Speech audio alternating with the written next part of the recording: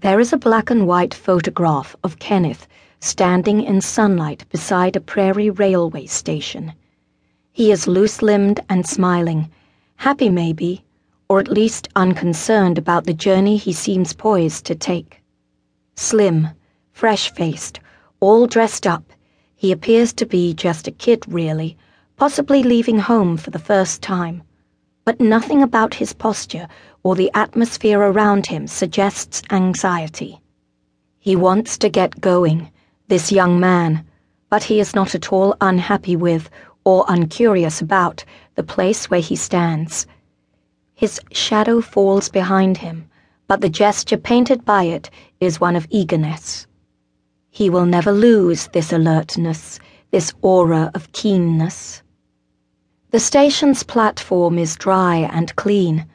There have not been any recent bouts of snow, but Kenneth's overcoat and his gloves and scarf suggest that it is cold. There is also a winter clarity of sunlight and crispness of shadow on the cement under his feet, a full sun in a clear sky above him, and then there is this anticipation, that eagerness. A cable telegraph sign is just behind his left shoulder. It could be he has sent or has received some sort of message, a declaration or a summons. Perhaps he will be gone from the place where he stands, and quite soon.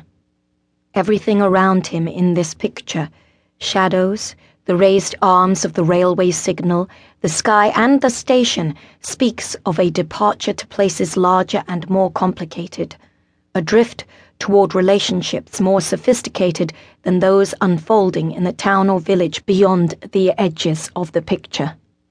An entrance into commerce, perhaps, or maybe sudden fame. It is not at all hard to imagine Kenneth gone, the quay empty, and the photographer, whoever he or she may be, turning away, walking back into a town that has already begun to fade.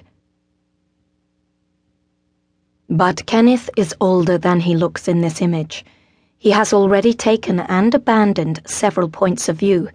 He has been to Paris, Milan, Madrid. He has been educated by museums and instructed by teachers.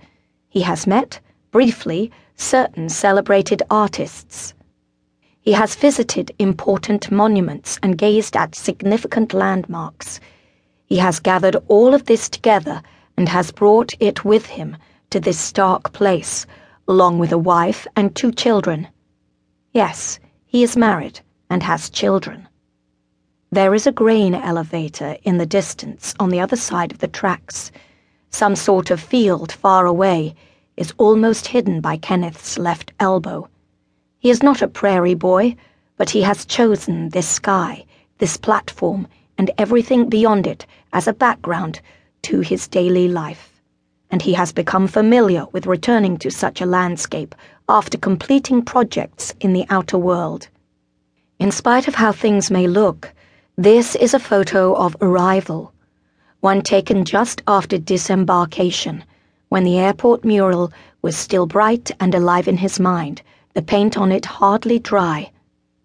If he were to close his eyes now, the figures he has created would stare back at him, a questioning congregation, wondering where he has gone. His back is turned to the distances suggested by the converging lines of the railway tracks. The sky is utterly empty. Kenneth's shadow is a thin ghost on the quay, but there are thousands and thousands of miles inside him.